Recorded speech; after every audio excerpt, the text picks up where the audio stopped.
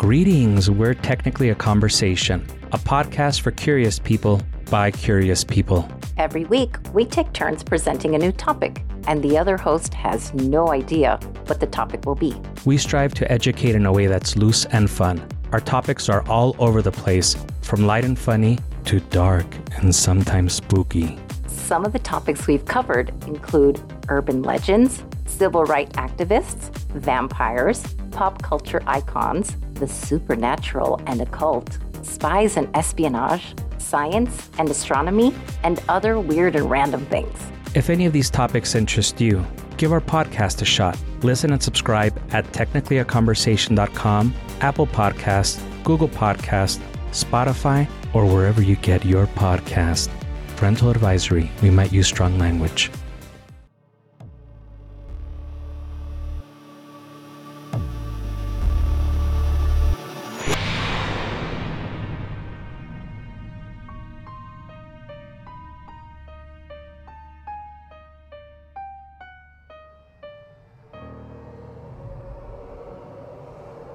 Montana may seem like an unsuspecting state for ghostly activity, but clearly spirits know no borders.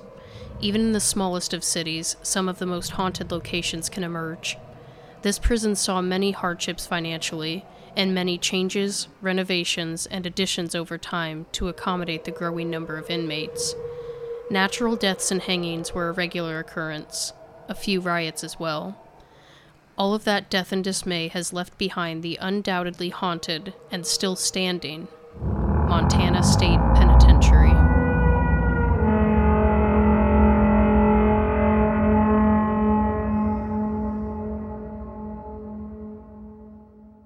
Hello, you are listening to Or So They Say, the podcast where two sisters travel small-town America, one ghostly tale at a time. I'm Kelsey. And I'm Megan. And I don't know what we said last week. I'm going to be honest. Did we say we were going to be where we are today, or did we get it mixed up? I thought about it. I think we really did say we were in a state this week. So okay.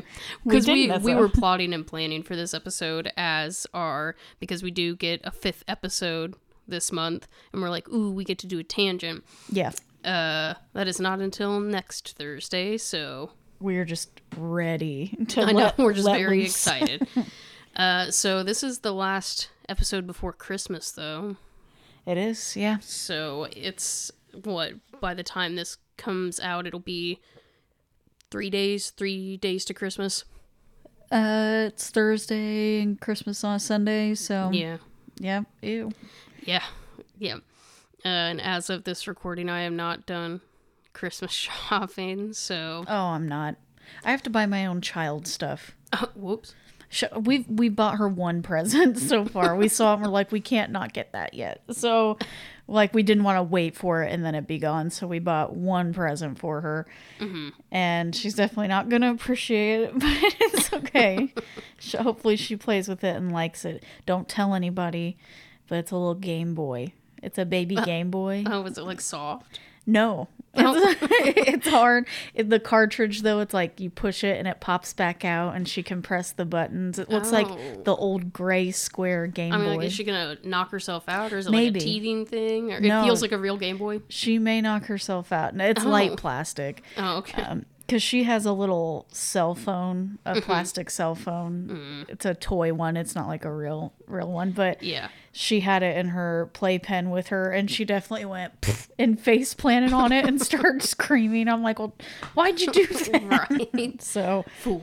wait till you're older and you're on your phone in bed and you drop it on your face. That has actually 100% happened to me, and it sucked. I almost split my lip one time doing it. Like, real talk. Okay, well, anyway, so it's almost Christmas. The vibe is weird this year. I'm not going to lie. Every holiday so far this year has been like, oh, yeah, this is happening, I guess. We may have a white Christmas, so Good. hopefully that will help. Man, I've been getting, like, notifications and stuff from, like, weird apps and stuff that are like, the winter storm is coming, and, like, darn it. Of course, we all know if you tried to go shopping, like, Christmas shopping is already stressful and busy. But, like, God help me, I tried to go to Walmart today, and, oh, my God. I saw the line, and I would say it went back to Terre Haute, but we're in Terre Haute. It was the longest for self-check for any line. I don't know if I've ever seen lines that long in a long time. And I was like, okay, it moved. I will say it moved fairly quickly. It was the self-checkout line, though. So yeah, when I do self-checkout, I know what I'm doing. Yeah. I've had that thing go off on me before because it's like, you're moving too fast. I'm just like, what? I don't know. I was nervous because, there's people who were probably going to be like, it said it was this much, and like it didn't, and sale prices and blah, blah, blah. But thankfully, it wasn't too bad. It was silly because I really just needed like essential things. Like I'm out of soap and shampoo and stuff. And I was like, dang, just let me get in here, please. Yeah. So anyway, happy 3 days before Christmas. Mm-hmm. Hopefully it feels like Christmas to you all. By the time you're hearing this, the winter storm should be coming. So yes. Yeah, pretty darn close. At least here anyway. If you're in the Midwest, yeah. They're talking about like 55-mile-per-hour winds. Last I checked, I was like, okay. I've heard anything from like 3 inches of snow to 2 feet of snow to... I haven't heard any like measurements or anything. I've just heard about the wind and how like one day it's going to be -4, but the wind chill is going to make it feel like -20 or something. Yeah. I'm not just leaving. Like, cool. No. That's awful. Yeah. So anyway, let's like get to the point of why we're here. Yeah. Which is we're in a state that I think honestly probably has really rough winters. I don't know for sure. I feel like it would. I think so. Maybe not as bad as like Michigan. Mm-hmm. You know what's silly? Someone explained to me that like, what was it? Oregon does not have. Which one is in the very top corner? Is it Oregon or Washington? I think it's Washington. Okay. Oregon apparently has pretty mild winters. Oh. And I'm like, that seems weird to me, but it's like just get close enough to California and getting like the runoff of California. Like apparently Washington is horrible and then Oregon is fine. I was like, that seems weird to me. Yeah. But it doesn't matter because we're not in either of those states. We are in fact in Montana. Welcome to Montana. Yeah. So, you know what I know about Montana?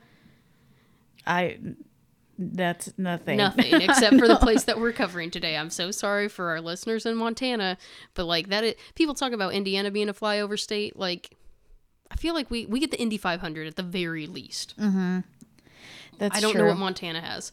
I couldn't tell you anything about Montana. No. Is it one of the squarer states? I think it's a squarer state. Okay, yes, like I hope. I don't want to sound foolish. Very blocky looking. I know. I'm looking it up right now because I need to know. U.S. map, Montana. Yeah, this is awful. I couldn't tell you jack about Montana. Images. Show me the images. Where is she? Oh, well, dang. Actually, we were not too far off talking about Washington and Oregon. Oh. It is right up in the top corner. I don't know why I pictured it like where Nebraska and Kansas is. Yeah, down a little more. Guys, okay, I didn't really take any kind of geography. I didn't take much school, if you can't tell. I have a music degree, I'm not so well educated. Yeah, I am unlearned, a monster.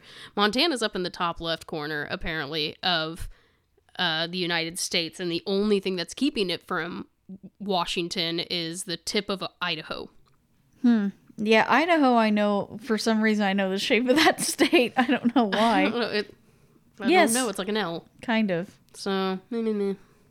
Well, anyway, we're in Montana, a very exciting state, as you can tell. We have so much information about it. We knew exactly where it was. What city in Montana? So that's also like, it was kind of weird, but I think ultimately the city that we're in is Deer Lodge.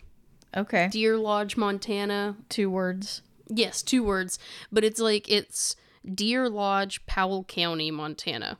That's how it was listed a lot. So they have the county listed. So this is a small town, America. Yay. So we went from St. Louis to quite literally small town America. Let me give you some numbers actually. Oh, good. Deer Lodge is a city located in Powell County. Who could have guessed Montana? It is also, surprise, surprise, the county seat of Powell County. With a 2022 population of 2,785. I was going to say 3,000. They're pretty close. It is somehow still at less than 3,000, the 39th largest city in Montana. What? And I didn't even want to list this one, but it's the 9,056th largest city in the United States. So, yikes. Nice. Deer Lodge is currently declining at a rate of negative 0.61% annually. Oh. Which is, well, its population has decreased by 5.21% since the most recent census, which recorded a population of 2,938 in 2020. Oh. If you look at their graph for population, it is a mountain. You go up the mountain, you go down the mountain. Like, it's a big drop, a big jump and a big drop. Weird. Do not know why. I do not know. So anyway, spanning over 1 mile, No. Deer Lodge has a population density of 1,938 people per square mile. Wow. That's a lot of people in a very small space. Yeah. The average household income in Deer Lodge is, I think this is less than national, $59,051. I think it's a little less. Not the worst we've heard, though. Yeah. But the poverty rate in this small of a town is 23.87%. It's the small towns skew those numbers. No, the numbers are really weird in small towns like this. Because, I mean, like, a quarter of this population is impoverished. Yikes. Yeah, not good. Oh, poop, I didn't do the thing. I don't care much to look for the rental costs and the median home value right now. Sorry, I know. It's because it's still doing the thing where, like, World Population Review is just really letting us down. And it did it for St. Louis, didn't it? I think so. Yeah, so I don't know if that's like a glitch or what, but they're just not there. We'll just assume that it's pretty basic. I don't know, a little less than national average. How about that? That seems Sounds fair. good. I would assume the house value there is probably like less than 200,000. Okay. 150. Yeah, probably. So it feels right in my bones. The median age for Deer Lodge is old as dirt. 50s? 51.3 years old. Man, I know more about Montana than I thought. Which, like, it is a large gap, too. It is 46.7 years for males, 56.5 years for females. Ladies. I know, the older women are just crawling, hobbling over to Deer Lodge. That's awful, because that's not even that far away from us. Like, I mean, it's far away, but it's like 50s are not old. No, So it's not. I'm being facetious. I'm being mean. But that is, like, considering the national average is, what, 36? 30, yeah, it's 38 Yeah. or something. Yeah, females in Deer Lodge are 20 years over the national average. Goodness. Goodness gracious. This should come as a shock to literally nobody that knows anything about anything, which is the racial composition of Deer Lodge. Do you want to take your bets on it? Is it 90 plus white? Do you have a more specific number? 92. Close. 95.06% white. Nice. 3.35% two or more races. 0.86% Black or African American. 0.73% Asian. Oh. And nothing else, the end. Oh, okay. So, very diverse, very exciting. Wow. But like we said, when they're this small, the numbers are, like, really skewed. Yeah. But, I mean, Montana's white. Let's just call it like we see it. Sorry. She's white. She is white. Okay, so now we can talk about where we actually are in Montana. I mean, in Deer Lodge. So, Yeah. we are at the, what is it technically called? Because I saw territorial, but I also saw just state penitentiary. Okay, because I have Montana's state penitentiary. Okay. So that's what we're gonna call it, I guess. Mm-hmm. And I actually got all of my information from one source. Oh, good. Did you hear that in the mic? I don't know. I feel like you probably did. No, I don't know. I'm a monster. I had a Hot Pocket before this. And I don't know. I just hate my body because I didn't know these were, I haven't looked for Hot Pockets in a long time. It is a steak nacho Hot Pocket. Oh. 10 out of 10. I mean, my tummy's going to hurt later, but whatever. Was it frozen in the middle and just absolute lava on the edges? No, actually, it was lava in the middle. And, well, they want you to cook that thing a long time. It was 3 minutes and 15 seconds, which I feel like is a long time for those. Yeah. And it said, let it cool for 2 minutes. Like, it's basically like, you can wait, fatty. Like, so, and I mean, I let it wait for like 5 minutes, and the inside was lava, and the edges were crispy. So, Oh, Lord. 3.5 minutes might have been too much. Goodness. But anyway, we are at Montana State Penitentiary. Like I said, the one source that I used, because it is a hefty, Oh. yes, yeah, Uh-huh. is genealogytrails.com. Which okay. their little saying apparently is finding ancestors wherever their trails led. Aw, cute. I don't know, it's kind of weird. I don't know. Weird. I don't know. Well, I read it because it's really tiny up here. So what I read it as was finding ancestors wherever their trail ends. I was like, ooh, yikes. Goodness. Like, that was a little darker, but lead is a little better, I guess. Yeah. So anyway, this is the history of Montana State Penitentiary. The old Montana prison is preserved and presented by the Powell County Museum and Arts Foundation, and it is listed on the National Register of Historic Places. Good for them. Okay. In an attempt to tame the Wild West, a prison was established in Deer Lodge in 1871. And, I mean, like, considering how far out west that is, I feel like that's old. Yeah. Constructed primarily with convict labor, so they've had to build it and then go put in. them in it. Yeah. Man. Awful. The old Montana prison was an active prison until 1979, so 108 years, Okay, yeah. when it was moved to a new facility 4 miles west of town. And it has a little floor plan for when it was completed. It looks like, it just looks kind of little. I know that's just... The prison? That's what it says. Floor plan for the prison when it was completed. So this is the 1871 floor plan. It looks itty bitty. Yeah. There's more to come. It's okay. Okay. It says this excerpt of the history is of the prison is from Montana's Department of Corrections website. So a nice rich history. The territory of Montana, created in 1864, had no prison during the Civil War and Gold Rush days. Federal prisoners convicted of violating the laws of Congress were sent under contract to the Nebraska State Penitentiary. And for those of us keeping track at home, Nebraska is, it's over there. Where the heck is Nebraska? Where is Nebraska? What? Isn't it? It's up there somewhere, left side. Is it, though? Oh, gosh, there it is. Okay, so to the right of Montana is North Dakota, South Dakota, Nebraska. Boom, boom, boom, down. Okay. So, did North Dakota, South Dakota, Wyoming not have any options either? I do not know. I don't know. Well, they sent them all the way to Nebraska, so woof.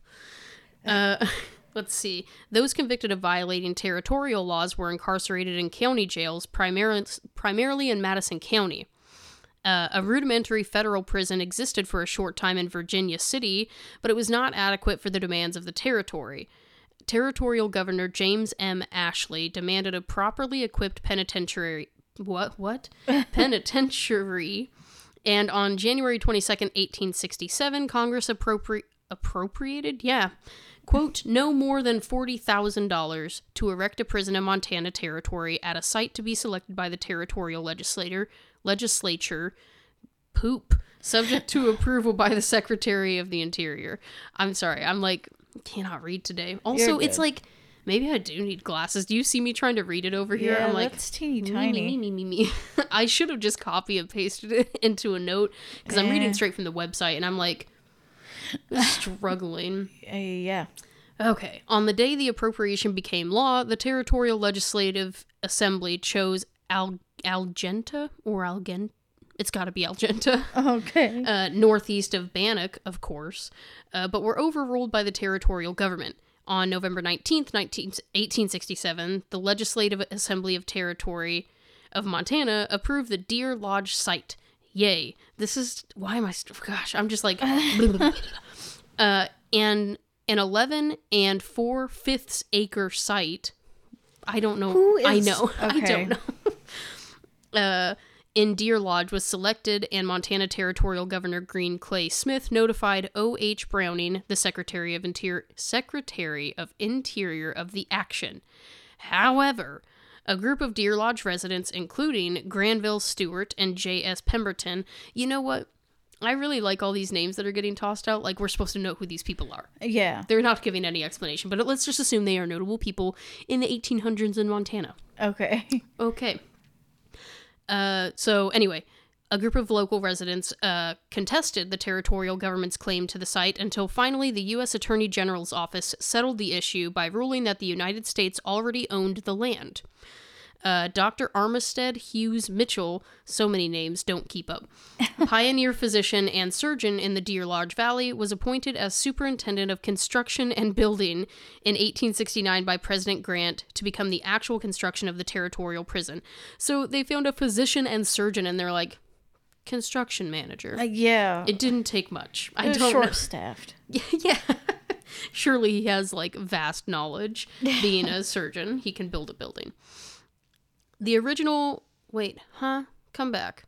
Me. There. He was immediately faced with a fiscal problem. Go figure. Oh, aren't we all? Yeah. The original prison design by a Mr. Mollett, representing the supervising architecture of the Treasury Department, would cost at least $100,000 to construct. And according to James Kavanaugh, Montana's territorial delegate. However, only $40,000, if you recall, had been appropriated. Okay. So they're a little over. In response to the limited amount of available money, Dr. Mitchell began a series of cost-cutting project revisions, which eventually reduced the original design from a central building with north and south cell wings to a single-winged construction of granite, which was cheaper than cement. Hence why it was an EB building. Yeah. This, quote, left wing of the Montana Penitentiary was completed by October 6th, 1870, and ownership from the U.S. Attorney General's office to the Territory of Montana on May 15th, 1873. Okay, so, like, they wanted it to be much bigger, but go figure, money would not allow. When does it not? We love the holidays. From the very beginning, it was apparent that the new wing failed to satisfy even minimal expectations. Whoops-a-daisy. The finished wing entailed, quote, nothing but bare stone walls, roof, floor, 14 brick cells, 6 by 8 feet in the clear, with nothing between them and the roof, and only gratings for the lower windows. Territorial Governor Benjamin Potts bemoaned the prison's unfinished condition, maintaining that to complete the structure required at least an additional $4,500. They couldn't just pop off that extra $4.5? You would think. I don't know. The Montana Legislative Assembly authorized Governor Benjamin F. Potts to appoint a 3-member directors board, which consisted of Hugh Duncan, J.H. Robertson, and Granville Stewart, and a warden, C.B. Andriance, to oversee the new territorial facility. As their first act, the new directors petitioned for additional cells. Probably the first smart move to make because there were 14 to begin with. Yeah. And they're like having to send people to Nebraska and they're like, 14 will do it. That should do it. Yeah. In the Wild West, they're talking about like the lawlessness. The lawless Wild West, 14 cells. Yeah. Okay. We would recommend the legislature to make an application to Congress for an appropriation to complete the present wing. Blah, blah, blah. The completion of this appropriation I did the thing where you read the same line over and over. Dang, I haven't done that since, like, yesterday. Jeez. Well, we'll see you guys next week. I know. This is the end of this episode. The completion of this wing will give us 28 additional cells, wowee, and judging from the fact that we now have 19 prisoners, and that most of the recent arrivals have been for long terms, many of the cells asked for will soon be required. So they're already 5 over. Oh, no. Yeah. After operating the facility for about 1 year, the Montana territorial government decided that running a prison was unacceptably expensive and requested the federal government to once again resume administrative responsibility. The Act of June 20th, 1874 restored federal operational control, and on August 1st, 1874, which is the same year, I don't know why I use that emphasis, U.S. Marshal William F. Wheeler assumed duties as the prison's administrator. At the urging of Montana's elected officials, Marshall Wheeler constructed an additional tier of 14 cells at a cost of $6,000 using convict labor for the project. So once again, he's like, have your cake and eat it too, except your cake is the prison. Yeah. And there's also not cake, so. Awful. It's just, that's a hard Travesty. blow. Yeah. Yeah. He also enclosed the prison yard with a 12-foot high wooden fence. Although Wheeler used inmate labor for prison construction in 1877, he indicated that although the inmates made their own clothes, cooked, cut lumber, and performed all that is done for the prison and themselves, the greatest misfortune to the prisoners was that they had no regular employment. So they did all of that for free. Yeah. Why? Because they're prisoners. I don't know. Awful. Marshall Wheeler tried unsuccessfully to provide inmate contract laborers for Deer Lodge residential projects, as the prison offered no employment or industrial training beyond day-to-day facility-related work. So, I mean, he tried. Yeah. So there's that. On July 7th, 1884, the amount of $15,000 was appropriated to complete the unfinished portions of the prison because of a need for more inmate housing. Quit breaking the law. I know. I feel like I yelled that in my head the other day for some reason. Uh-huh. It's from Liar Liar, right? Yeah. Yeah, when he called, he wants to know, I haven't seen that movie in so long. Because Jim Carrey plays a lawyer for the bad guys. He's Yes. always a defense lawyer. Yes. And so... Man, imagine not being able to lie as a defense lawyer, though. Yikes. Yeah, a dude who keeps getting in trouble and keeps getting arrested calls for advice, and so he yells at him and says, "Quit breaking the law." With a choice name. Yeah. Okay. However, Governor John Schuyler, that probably is Schuyler, because I want to say Schuyler. Oh, yeah. Yeah, Schuyler. However, Governor John Schuyler Crosby's new appointed commission of examiners found the east and west walls of the existing facility had no stone foundations. Extended only 18 inches into the ground. Oh, no. Yikes. And were composed of soggy brick, which could not support additional weight. So That's awful. I know. I guess if they were like pinching pennies and being like, you can have an extra less than $5,000, like they cut it somewhere, but I don't think the foundation was the correct move. Yeah, that was a weird choice, but okay. Although the prison urgently needed additional cells, the available money was used to build a central office building with guard dormitories. Of course, it went to them and not the prisoners. Yeah. This was done over the protest of U.S. Marshal Alexander B. Botkin, the superintendent of construction. We have a new superintendent. Wow, wow, wow. Finally, on March 3rd, 1885, Congress appropriated $25,000 for completion of the Montana Territorial Prison, and by the spring of 1886, the South Wing was completed. Mm. This was a 3-storied brick cell house containing a 3-tier block of brick cells. There were 42 new cells, which increased the facility's overall inmate capacity by 84. Status as of March 3rd, 1885, 70 cells in the prison, 14 constructed in 1870, 14 in 1874, and 42 of them in 1886, with double bunking totaling a capacity of 140 inmates. Nice. So we went from 14 to 140. Neat, yeah, neato. pretty quickly.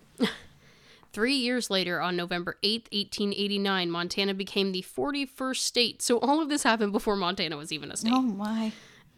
So how were they not, I don't want to sound silly, but like, how were they calling it the Montana Territorial Prison if Montana didn't necessarily exist? This is maybe why. The name did. I mean, maybe they were operating under like the alias of Montana and they're like, okay, you can have it. I don't know. I have no idea. I don't know how that works. Probably, once again, should have paid any attention at all in history. It probably has like Native American roots or something. If tribe that was there or Which, well, you know what? I mean, I understand that this was 140 years ago, but like, wait, math. Yeah, like 140 years ago. So I was like super wrong. What the heck? Would it be 140? Ish. Yeah. Give or take. Oh, no, because I was thinking, I was like, I only said 100 years earlier, but that's how long, because it ended in the 1970s. Yeah. We are obviously further than that. So 140 plus years where the heck was I going with this? Oh, understand that's how long it's Okay. been since this point. But do you remember in the demographics, there is 0% Native Americans. There's even Asians and 2 or more races there. Yeah. But no Native American. Huh. So I understand, and I also understand Deer Lodge is small, but like none, Right. not one. Weird. Any hoot. They became the 41st state in 1889 and assumed ownership of a prison which it could not afford to operate and certainly not renovate or modernize. In February 1890, the Board of Prison Commissioners contracted out the entire prison operation at the rate of 70 cents per capita per diem. Per diem. Thank you. Yeah. To Colonel Thomas McTague and Frank Conley for a term of 1 year. Oh. The contract was renewed year by year until in 1909, another firm underbid Conley and McTague. These are hard names. However, the state owed Conley and McTague money for construction costs and inmate care, which neither the state nor the newly selected contractors could afford to repay. Who is doing, like, no one, where did this money even come from in the first place if nobody could afford to do this? Right. I don't know. As a result, Montana reassumed operational control over the prison and appointed Conley as warden, a position he retained until relieved of his duties by Governor Joseph Dixon in 1921. When Conley began running the Montana prison, it was overcrowded at, if you recall, we now could hold a capacity of 140. What did it say? When he began running the prison, it was overcrowded with 198 inmates. Yikes.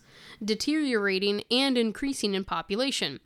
Inmates were being housed in outbuildings in the prison yard, carpenter shop, storehouse, and wash house. I don't know if I'd be mad if I was the one in the wash house. I'd be like, I get to poop first, so... Right. This is very important to me. Yes. There was also no substantial security fence or wall. Warden Conley began his administration by beginning extensive renovation of the security fence and construction of a log cell house, which could house 68 inmates. With this addition, he was housing about 242 inmates in a facility with 70 actual cells. Capacity 140 double bunked, plus 68 inmates in the log cell house. So, I don't know. Sometimes I cannot picture when numbers are just being thrown at me. Right. This place is only supposed to hold 140, period. Right. There are only 70 cells, so 2 per cell because it's double bunked. There are 242 inmates in the facility, and then 68 more in this cell house that they just built. Whoops-a-daisy. And then, now we're going to talk about, that's like the bulk of the history, and now it's going to talk about each little building individually. Okay. So the federal building, 1871, this is when the whole thing was first, started. Montana's first prison building was constructed on the site of the current administration building. The 3-story brick and granite structure had 14 cells and no perimeter fence. 2 wings were added in the late 1800s that increased the capacity to 98. In 1908, a failed escape attempt from the federal building left the deputy warden dead, and Warden Frank Conley with 103 stitches on his back and neck. The 2 inmates involved were hung in the prison yard. Okay. Not really a surprise. 103 stitches, though. Yeah. I think I had, granted I should have had a lot more, but I had 4, and that was enough. This structure was demolished in 1931 and replaced with the current administration building. And now, convict labor. We're going to discuss convict labor. The Depression of 1893 left the state of Montana without the necessary funds to make essential improvements on the prison. Facing overcrowded conditions and discipline problems, Warden Frank Conley instituted a program of convict labor for prison expansion. Existing structures that were built with convict labor under Conley include the Wall, the 1912 cell house, the Maximum Security Building, and the W.A. Clark Theater. Because they still get a theater. You still have to be, learned. Yeah. By contracting inmates for construction projects throughout the state, Conley provided income to run the prison and alleviated the overcrowded conditions by housing inmates at the job sites. Prison crews built 500 miles of road at Flathead Lake, McDonald Pass, most of the roads around Deer Lodge, and roads in various other counties throughout the state. Inmates built 11 buildings at Warm Springs, which is the Montana State Hospital, and 4 buildings at Galen, or Montana Tuberculosis Sanitarium. And then Conley leased or owned 11 ranches, which were operated by inmates. He also provided inmates to local farms and ranches. And in 1916, 50% of the inmates worked and lived outside of the walls of the prison. Lots of freedom. Interesting. The cell house that they built in 1912 was built in only 11 months using unskilled convict labor. Go figure. The 1912 cell house was a model facility in its day. Each cell had running water, flush toilets, and good ventilation. Like, that's more than most houses could say in 1912. What more do you need? Yeah, a hot plate? Yeah. The cell house contains 8 galleys, 4 galleys per side. Each galley contains 25 cells. Whoa, what? 20. I don't know why I did that. 25 cells for a total of 200 cells. The design of the cell house was influenced by the Auburn system of prison administration, which was based on the idea of solitary confinement at night, hard work during the day, and silence at all times. This system was used until the early 50s. Overcrowding eventually made it necessary to house 2 inmates per cell. Inmates were not allowed to talk during meals, during work, or from cell to cell. Dang. Yeah. Gosh, there is so much more. Let me find some of the highlights. I haven't been skimming through, but now I'm like, dang, I really need to start some skimming. Lordy. Okay. Let's see. They had a license plate factory, the cell house, the prison yard, the black box, which that's interesting. Complete and total darkness earned these 2 cells their name, the black box. Ugh. Inmates were locked in these cells for a period of 1 to 3 days and placed on the bread and water routine. Oh, Lord. They were provided mattress, a wool blanket, and a honey bucket. What is a honey bucket, you ask? Yeah. I don't know. A bucket of honey. That's my best guess. Okay. But imagine being put in the black box. No. Let's see, a couple more. The 1959 riot. On April 16th, 1959, Jerry Miles and Lee Smart led 12 inmates in a riot which left Deputy Warden Ted Roth dead. They took 18 prison employees and 5 stool pigeon inmates as hostages, soaked rags with flammable liquid, and threatened to burn them alive. Not good. No. After 36 hours of mounting tension, Warden Floyd Powell implemented a daring rescue attempt. The National Guard fixed a bazooka at the tower where the ringleaders were headquartered. Meanwhile, a team of men burst through the door in the west wall, crossed the yard, and entered the cell house, freeing the hostages. Miles and Smart were found dead of an apparent murder-suicide at the top floor of the tower. Although the riot focused attention on the overcrowded conditions, it was 25 years before the last prisoners were moved to the new prison. I think it's interesting, a little daily schedule for the prison circa 1970. Short line consisted of new inmates, protective custody inmates, and the kitchen crew. Main line consisted of the main prison population. At 6 a.m., they would have count and short line run for breakfast. When all men were accounted for, short line was run. New inmates, protective custody inmates, and the cell house cleaners, or swampers, went to breakfast. Then the main line ran. Mm-hmm. That's 6 a.m. At 10:30, you got lunch. At 11, the work crews came in. At 11:30, I don't understand. They run for lunch. I'm like, y'all already had lunch. Oh. And also mail and medication were distributed. At 12:30, work crews went out. They had their dinner, change of guards. Work crew returns, afternoon yard, outside recreation. Inmates returned to cells. Count and main line ran for dinner. Main cell and mail call and medication. Poop. Oh. They had outside recreation, television, hobby shop, self-help groups, AA, etc. Look at that.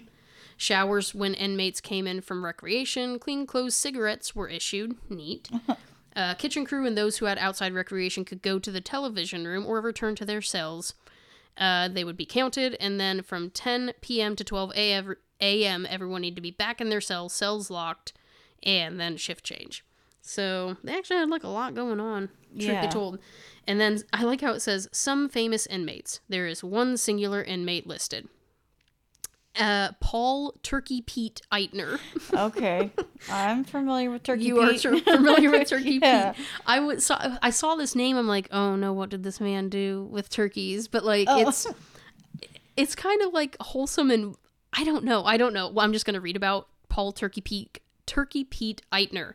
Okay. At age 40, Paul Turkey Pete Eitner was sentenced to life in prison for murder in 1918. Yikes. Oh, no. As a model prisoner, he was assigned to tend the prison turkeys. I don't know why, I think that's kind of cute. But as the years passed, reality slipped away from him. One day, a man stopped to admire the turkeys, and Eitner sold the man the entire prison flock for 25 cents each. He said, oh, if you like them so much. This ended Eitner's farming days, probably because there were no more turkeys to tend. Dang it. But marked the beginning of a new career as an entrepreneur and philanthropist. That's not how that works. No, I know. Well, and they fed into this delusion. It says inmates humored Eitner by printing him checks in the prison print shop. He, quote, purchased the prison and proceeded to run it with his fake checks. Stop. He paid all the prison expenses and wrote checks to the guards for their salaries. He saved Brazil's coffee shop, sold pink alligators, purchased alfalfa seeds from Pancho Villa, sold grasshopper legs to Fidel Castro, and sold ships to the Navy. Oh, God. I think this man had some mental health issues. I'm gonna... Because that's so, yeah. I know, it's funny. I'm like, haha, that's cute. But he's like, I'm going to write the guards checks and I'm going to sell pink alligator, or what was it, alfalfa seeds to Fidel Castro and pink alligators. He bought the Navy their ships. Good for him. Wow. So I don't know. I guess you got to be entertained somehow. Oh my gosh, stop it. Well, sorry, I'm a mess. That steak nacho hot pocket's really getting me now. Sorry, steakums. I know, shut up. No, it makes me kind of sad, as I'm reading it again, that I'm like, the prisoners thought it was funny and printed him checks, and I'm like, probably something was not right with Turkey Pete. Right. And they fed into this delusion. But you know what? If he was happy, if he saw himself as an entrepreneur and philanthropist, maybe no harm, no foul. Oh. That's really awful, and I hate to end it on that note, but I'm ending it on that note. That was a lot of information, a lot of numbers, a lot of names of people that I don't even know are relevant except for Turkey Pete. We like Turkey Pete. Yeah. So yeah, I mean, they did not have money. The conditions, I feel like, considering they didn't have money to even build a good foundation or enough housing, my guess is conditions there were not great. I'm sitting here saying, it's cool they had, recreation time, and apparently they got their cigarettes and their, fed and medication and mail and all that, but, right. How much money did they really have to properly run this thing? Multiple riots, multiple deaths. So I feel like that would lead to some ghostly activity, I would hope, considering that's where we are today. Yeah. All right. I would say so. All right, well, let's hear about that ghostly activity. Okay. So, I got most of my information from... Oh, what the heck? Sorry, I just squeaked against the wall. Oh, okay. That was weird. Most of my information came from YouTube, honestly. Listen, sometimes... That's where it's at. It's hit and miss because I like looking at YouTube because then I have actual videos to get evidence from that I can see, not just hear. Right. I'm a visual learner. I need that. But it's also cool to read people's, if they left some type of review or something in a blog somewhere that we can find. But I just happened to find a pretty decent video with a bit of evidence, either something that happened right in the video or something that had happened previously, and they end up talking about it. Mm-hmm. So, I mean, I don't know if I say there are some intelligent spirits there based off the evidence that I found. Maybe some residual too, but there was definitely some intelligent spirits going on there. Yeah. All right. The information, there's actually 2 YouTube videos. The first one I'm going to talk about was by a user named Mountain Man Treasure. Oh, okay. It sounds promising. He's pretty cool, though. I liked his video. The video is 2 years old. Okay. He posted it on Halloween of 2020. All right. So, first of all, they do haunted tours. And he does mention this, and he kind of has the same sentiment that we do, which is he went with a big group tour with a bunch of people. Yeah. And he mentioned several times throughout the videos that he couldn't really use some of the audio because it was too hard to determine whether it was legit or if it was noise pollution. Mm-hmm. So that sucks. Yeah. If you can afford private investigations, please do. Yeah. One of the things, though, that they have around the prison, I was going to say ship. I don't know why. It's Turkey Pete's ships, man. Yes. They have mannequins dressed up around the prison, like as prisoners and wardens. And yeah, that's not fun. So when you're going around the corner in the dark and you shine your flashlight and there's someone in the cell, you're just like, meh. I would hate that. No, thank you. Okay. He does interview one of the investigators there, a senior investigator, and I forgot to write their name down, so that sucks. But she said that people have experienced full body apparitions, black masses, hellhounds. They've spoken to the warden and prisoners. They've gotten EVPs and stuff like that. They've had people who've been physically touched and just lots of things, lots of stuff going on. The one person who got touched and they talk about it was, I don't know if they meant harm or not, but it's like it scratched somebody's back before. So I don't know. I mean, well, I hate to think this way, considering they're prisoners that are in for crimes, like... Well, yeah, I mean, all prisoners are in for crimes. Usually, sometimes. Sometimes. They are, yeah. Anyway, we won't get into it. But it was, I don't know, it sounds like this was a co-ed prison. Possibly. Is that what you were... Because you said something, I can't remember. At no point did it indicate that it was just an all-male facility. I don't think, now I'm suddenly like, dang, did it? And I just like blacked out during my own notes. I thought you made a comment in there, something, I don't even remember now, but it made me think that it might be co-ed. But it was a girl, it was a woman who was walking through one part of the prison and got scratched on her back. Okay. Dang. You know, I could have sworn that I thought I read something like that, but I don't believe that it's just an all-male... Maybe it is co-ed. In my mind, this sounds awful, but I was just thinking all men, you know, because, yes. I mean... Sorry, we won't get into that either. No, I kind of had the same thought, but then I wish I could remember what it was that you said, but I thought you were alluding to the fact that it was co-ed. I guess so. Because nowhere is it like just for boys. Well, I was gonna say because she got touched and scratched on her back, maybe it was a man trying to, I don't know, fondle her or probably something like that. You know, whatever. Right. Okay, he's on this tour. Our mountain man. He's on a tour, and there are about 50 people in this tour, which kind of was that's like Waverly. Yes, and he mentioned immediately that there was too much noise pollution just right out the gate. So he was afraid that he wasn't going to be able to use any audio. But we do get some audio. And I'm going to attempt to pull some a little bit later. But okay. Just before the tour actually started, they were kind of walking through getting to their first point to start the tour. And he does catch what kind of sounds like a whisper. I'm not going to play that one. Yeah. Yes, there are people talking, but it was distinguishable from the people talking around him enough that he was able to include it. Yes. Yeah. It sounded up close to his voice recorder. He also heard 2 knocks coming from the cell next to him. Gross. When he was in there doing an EVP session. So that happened, and also lots of whispers. He said he ended up getting a lot of whispers. But which I'm like, depending on how this facility is, it kind of reminds me of Waverly. If people down the hallway are whispering to each other like this, and then certain like echo, yeah, you get little bitty remnants of conversations. Right.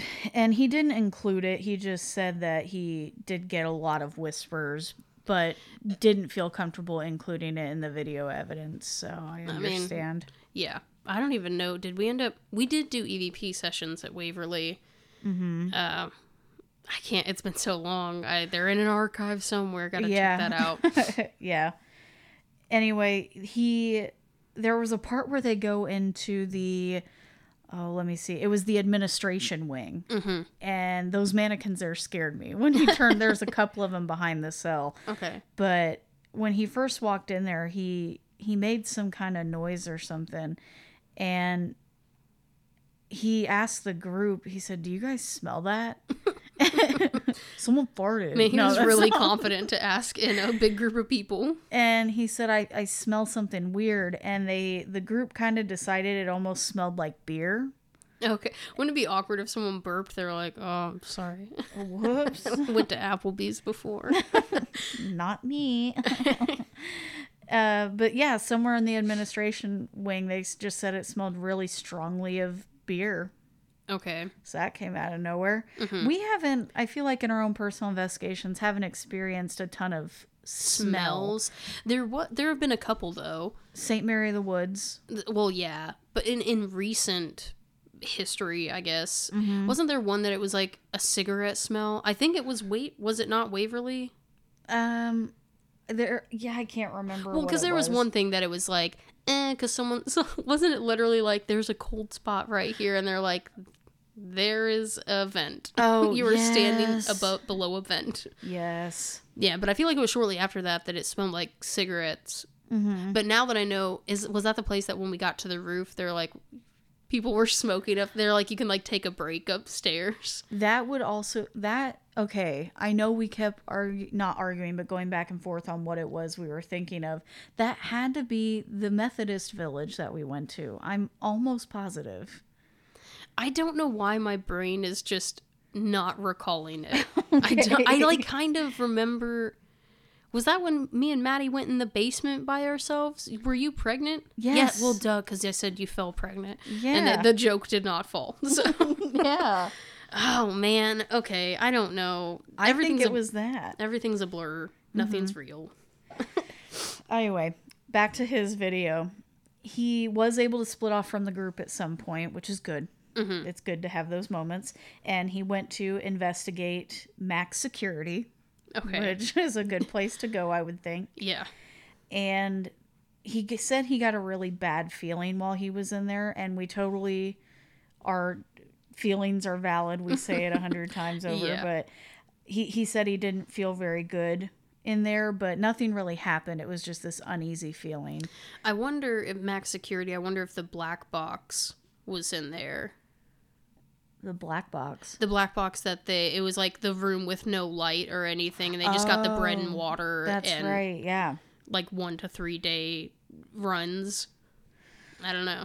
Y'all, sorry. I'm like losing my mind. I have a group chat going on, and my thing has just been dinging this entire time. I'm trying really hard to ignore it, but I'm getting mad. It's... Just turn it on airplane mode. I don't know. I'm about to. You know what, you guys? I have 27 unread text messages right now. 27 from that group. I'm not opening it yet. Man, no thank you.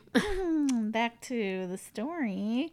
Okay, he had bad feelings in Max Security, but didn't really catch anything on camera or on the voice recorder. So he ended up looking elsewhere. I don't know where he went exactly. 28. And I was like, what?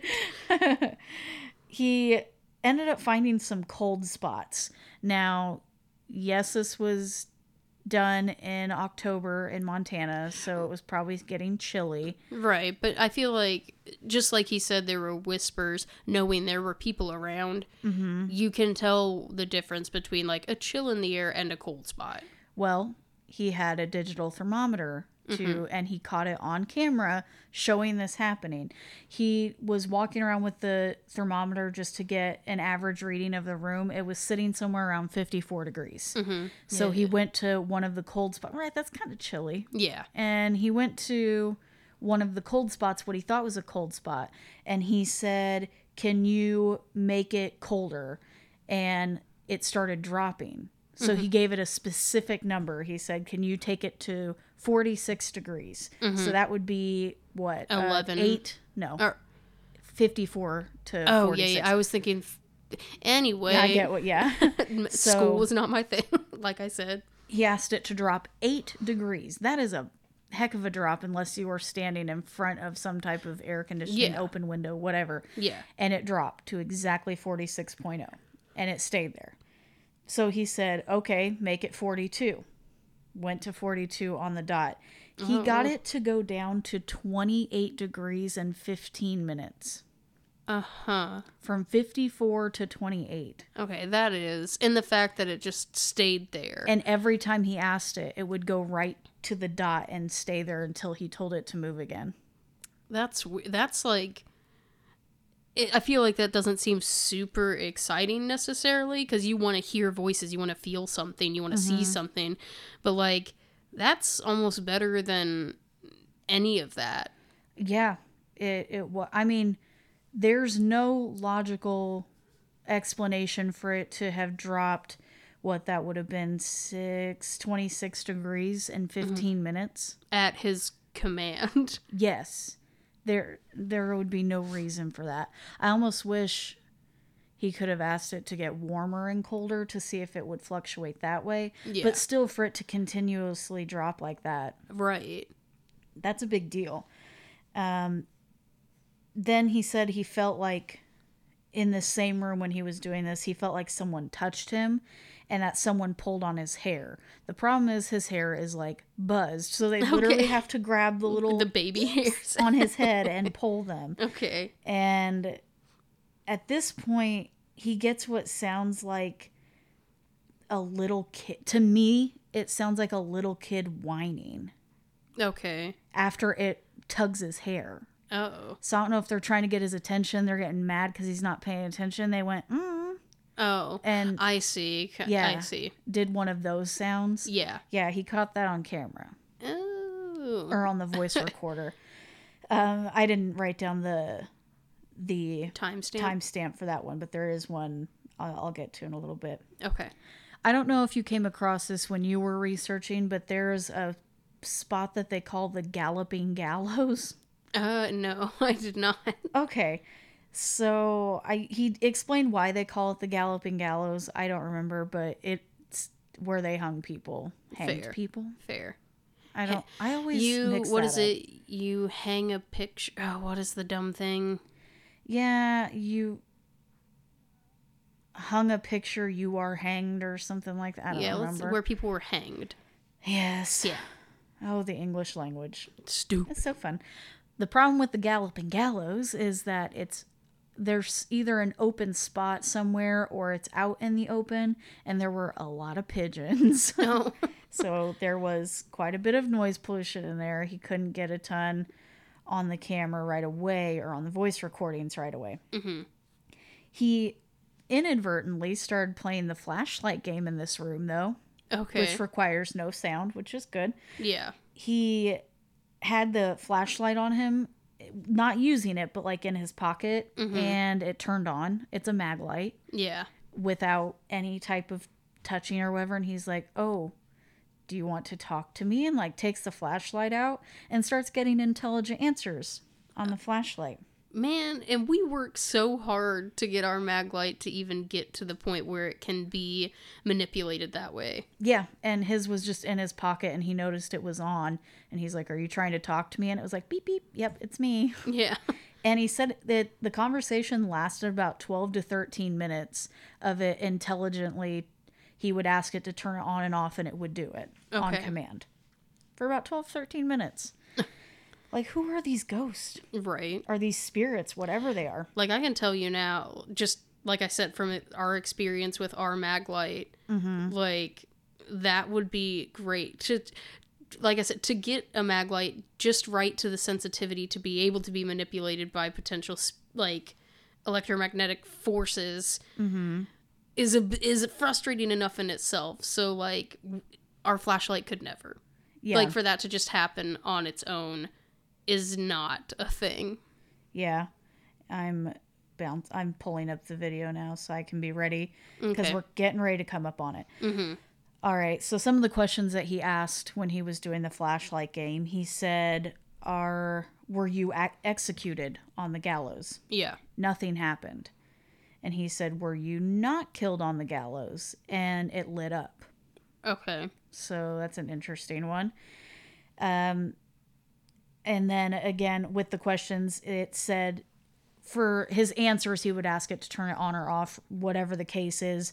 The answers he got was that they said they were a prisoner, but they didn't die in prison. Okay. And they were there because they liked the theater. Okay. Which I did mention that they had the theater. Yes. So he just loved it so much or they loved it so much. I don't know what, who knows, but they came back and are hanging out at the theater, I guess. Yeah. Now, that being said, this is where he catches an EVP. Mm-hmm. It sounds like someone laughing. Okay. And to me, the best way I can describe it is a clown laugh. Mm-hmm. Yeah, it does it twice. No. So I'm going to pull it up and hopefully you can hear. I'll get it. It was at like 27 minutes. So we'll see what we can get. Okay.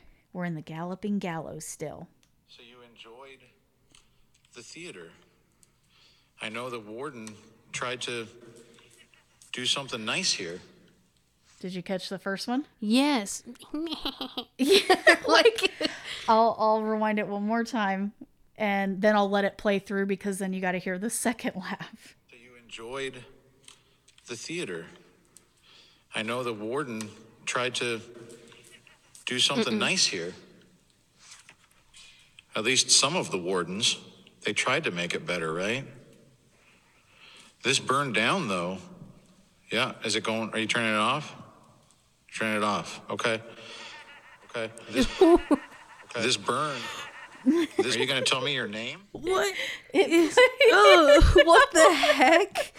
Oh, my eyeballs like immediately watered. Why was it like stuck in a loop? Let me play. I think he plays it 3 times. Okay, Jesus Christ. My God. He plays it 3 times. Okay, did you see me just start like having a full panic attack? I guess I should have told you. I thought it was just like, like, oh my God. No. Okay, so I'm like still goosebumpy about that. Sorry. But, so that's the only way I can describe it, as a clown laugh. I don't know what else. It almost sounded like a Jack in the Box thing. Yeah, no, it does. Like think of like Nightmare Before Christmas. Mm-hmm. The Jack in the Box thing. So, yeah, didn't like that one. That seemed like a pretty clear EVP. Definitely wasn't anyone else in the group. Unless they're just laughing to themselves, which was almost worse. Yeah, no, and it's like a creepy laugh too. Like, no offense to anybody that laughs that way, but no, absolutely, yeah, absolutely not. I hate it so much.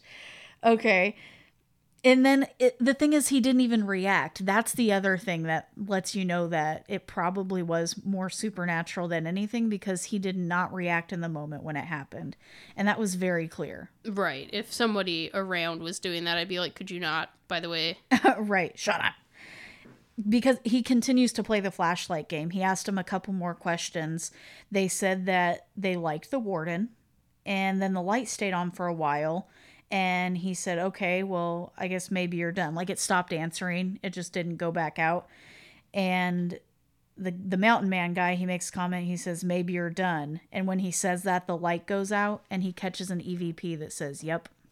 Oh. I mean, that's pretty it's definitive. Mm-hmm. So, yeah, he went to a couple more things, but I feel like that was the biggest highlight of this video, was that moment, was the flashlight game. Yeah. He did go to the cell of a murderer and tried to do a session in there. This murderer in particular, I didn't get a name, but they said he was a devil worshiper.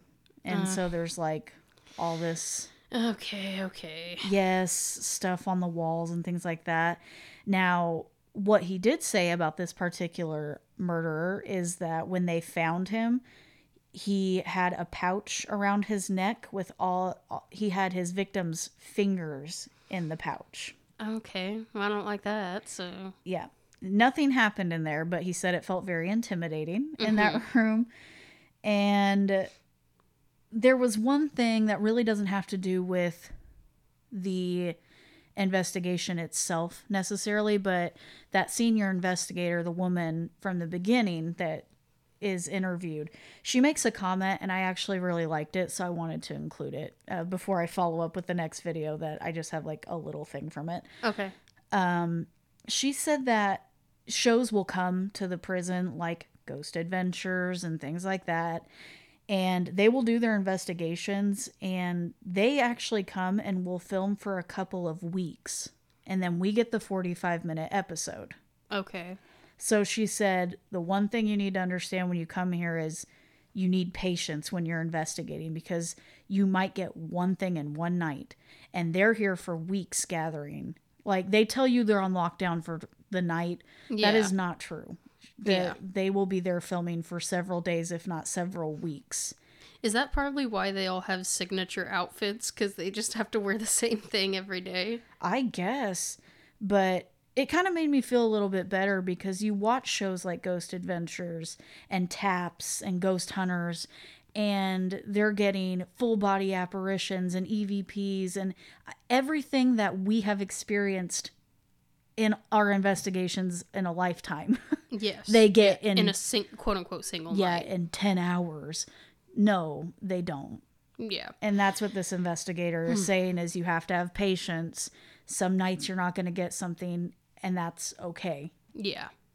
But he happened to get something that night. So good on you, Mountain Man. That was a good video. Right. Still got me all tingly about the laugh. The laugh is not okay. I'm sorry. With that being said, the last video I watched was from Travel Channel, and it's Ghost Adventures. All right, go figure. It was only posted 7 months ago, actually. Okay. And it's Zach and Aaron, and Nick is gone. Yeah, Nick left at that point, yeah. The other guy, his name is Billy. Yes, yeah. Is who He they used have to with be him? one of the audio technicians in the beginning. Yeah. Well, when they first got there, they said they felt a lot of anxiety in the building. Same, And honestly. Billy was wearing a smartwatch that shows his heart rate, and you could actually see his heart rate spiking at parts in the building. There's one part where Zach is telling Billy something. He's put his hand out kind of towards Billy's face, and as soon as he puts his hand out, an orb shoots out of it, and it goes like in this weird little loop up to the ceiling and then stops and then whoop back into Zach's hand, almost like in reverse. Uh-oh. So some weird little Yeah. orb thingy, I don't know. And I do feel weird about orbs, but that's not how a piece of dust acts. No, you know? no. You learn orbs are questionable, but you also learn to differentiate dust and bugs from orbs. Like they do have definitive, like they have features. Yes. Yep. And at one point this siren starts going off, and I thought it was part of the ambient music that they play in the show, but then they all stop and look around. They're like, "Do you hear that? That sounds like Silent Hill." And I said, "But it did." I won't pull that one up, but because I didn't get the actual timestamp. The video itself is less than 10 minutes long, but Right. they hear some siren going off somewhere in the prison. No. And here's my note where I say ghost named Turkey Pete. Because they're talking about Turkey Pete. They had found his cell. Okay. And they're like, "Oh, here's Turkey Pete stuff." And so they were asking to talk to Turkey Pete. And tell me, man, Zach's always out here doing the most. I don't understand it. He said he was going to open the cells. He actually did. All the cells were closed. And he's like, "All right, I'm going to open everyone's cells. And as soon as I open those cells, I want you to bum rush us. I want you to guess. I want you to beat us up." And I was like, "Zach." Considering there was a riot in the 50s, maybe don't. I said, why you gotta do the most? Always. And then the video cuts off. It was almost like a teaser for the full episode. But Okay. I was just said, now why you gotta do that, huh? Anyway, that's really all I have as far as experience goes. But I thought it was good. Right. And it's just Ghost adventures and things like that, as silly as it may seem, sometimes it makes a place feel validated when it's like there are so many haunted places. You don't see Ghost Adventures going over to Hell's Gates No. or Edna Collins, but like this little bitty town, Deer Lodge, Powell County, Montana, Right. of less than 3,000 people, and they're like, this is such a notable place that they went there. Right. They don't check out a lot of outdoor places that don't have a building for you to go into, you know? No, like no. they're not going to check out Mill Dam. No, probably not. So, No. Stuff like that. Yeah, I guess that wraps up Montana and our technically Christmas episode, even though it wasn't Christmassy. No, not at all, actually. It has nothing to do with Christmas whatsoever. Yeah, That's okay. that's all right. I thought it was interesting. Some fun stuff. Yeah, I know, like, admittedly, I will say I know my history part was kind of dry. I'm mad because I was, like, emotive and, like, trying to not mess up talking because there was so much that I had to get through. I messed it up anyway. It's all right. But it ended with Turkey Pete, so it was worth it. And then next week, whew, get ready, y'all. Yeah, I've had months to build up my tangents. I don't know. We're trying to come up with something good to end on the year on. I think we've got an idea. We just have to, like, focus in. Yeah, find a way So. to execute. Yeah. Well, then I guess that'll be it for now. Yeah. And we'll see you on the almost last day of the year. Yeah. Didn't you... Now, hold on, because didn't you say earlier we had to take a pause in the middle of this, and if I did my editing right, you'll never know. But Oh, okay. in that pause, remember what you said? What did Like, I I'm sitting here backed in a corner. My chair is in a corner, and what did you say? Okay, Y'all, I think so- stuff is picking up all of a sudden. I feel like I had vibes about my house when I first moved in, and then it got very quiet. And just a few episodes ago, it was pointed out to us almost like EVPs during Yeah. the episode. And then when the shadow thing, we were just waving our arms and legs, and we couldn't figure out where that came from. Yeah. What did you see, Megan? Okay, so during Kelsey's segment a little earlier, I kind of zoned out. I'm sorry. I'm very tired and it was very dry. So sorry. I'm sorry. It was dry history. So I'm like, you know what? I'm just gonna rest my eyes open for a minute. That's called dissociating, by the way. Oh, Oh, okay. uh-oh. That happens so often at work all the time. I also started a new medication, guys. Yay, Yay. for finding the right medication. I don't know. Hopefully. Yeah, we don't know yet. Maybe it's the medication though, because when I came to, or when I was coming to, I'm looking at Kelsey and I kind of jumped back into reality because I swear to you, I thought I saw someone looking out from behind Kelsey's computer chair. Like while she was Insidious talking. style? Kind of, yeah. Like very animated face. Like, hi. Ooh. Sorry, I didn't tell you that part.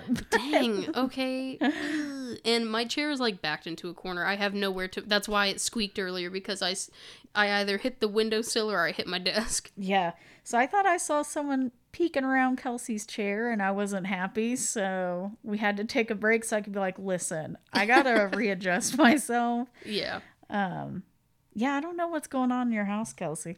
Isn't it getting weird? Kind of.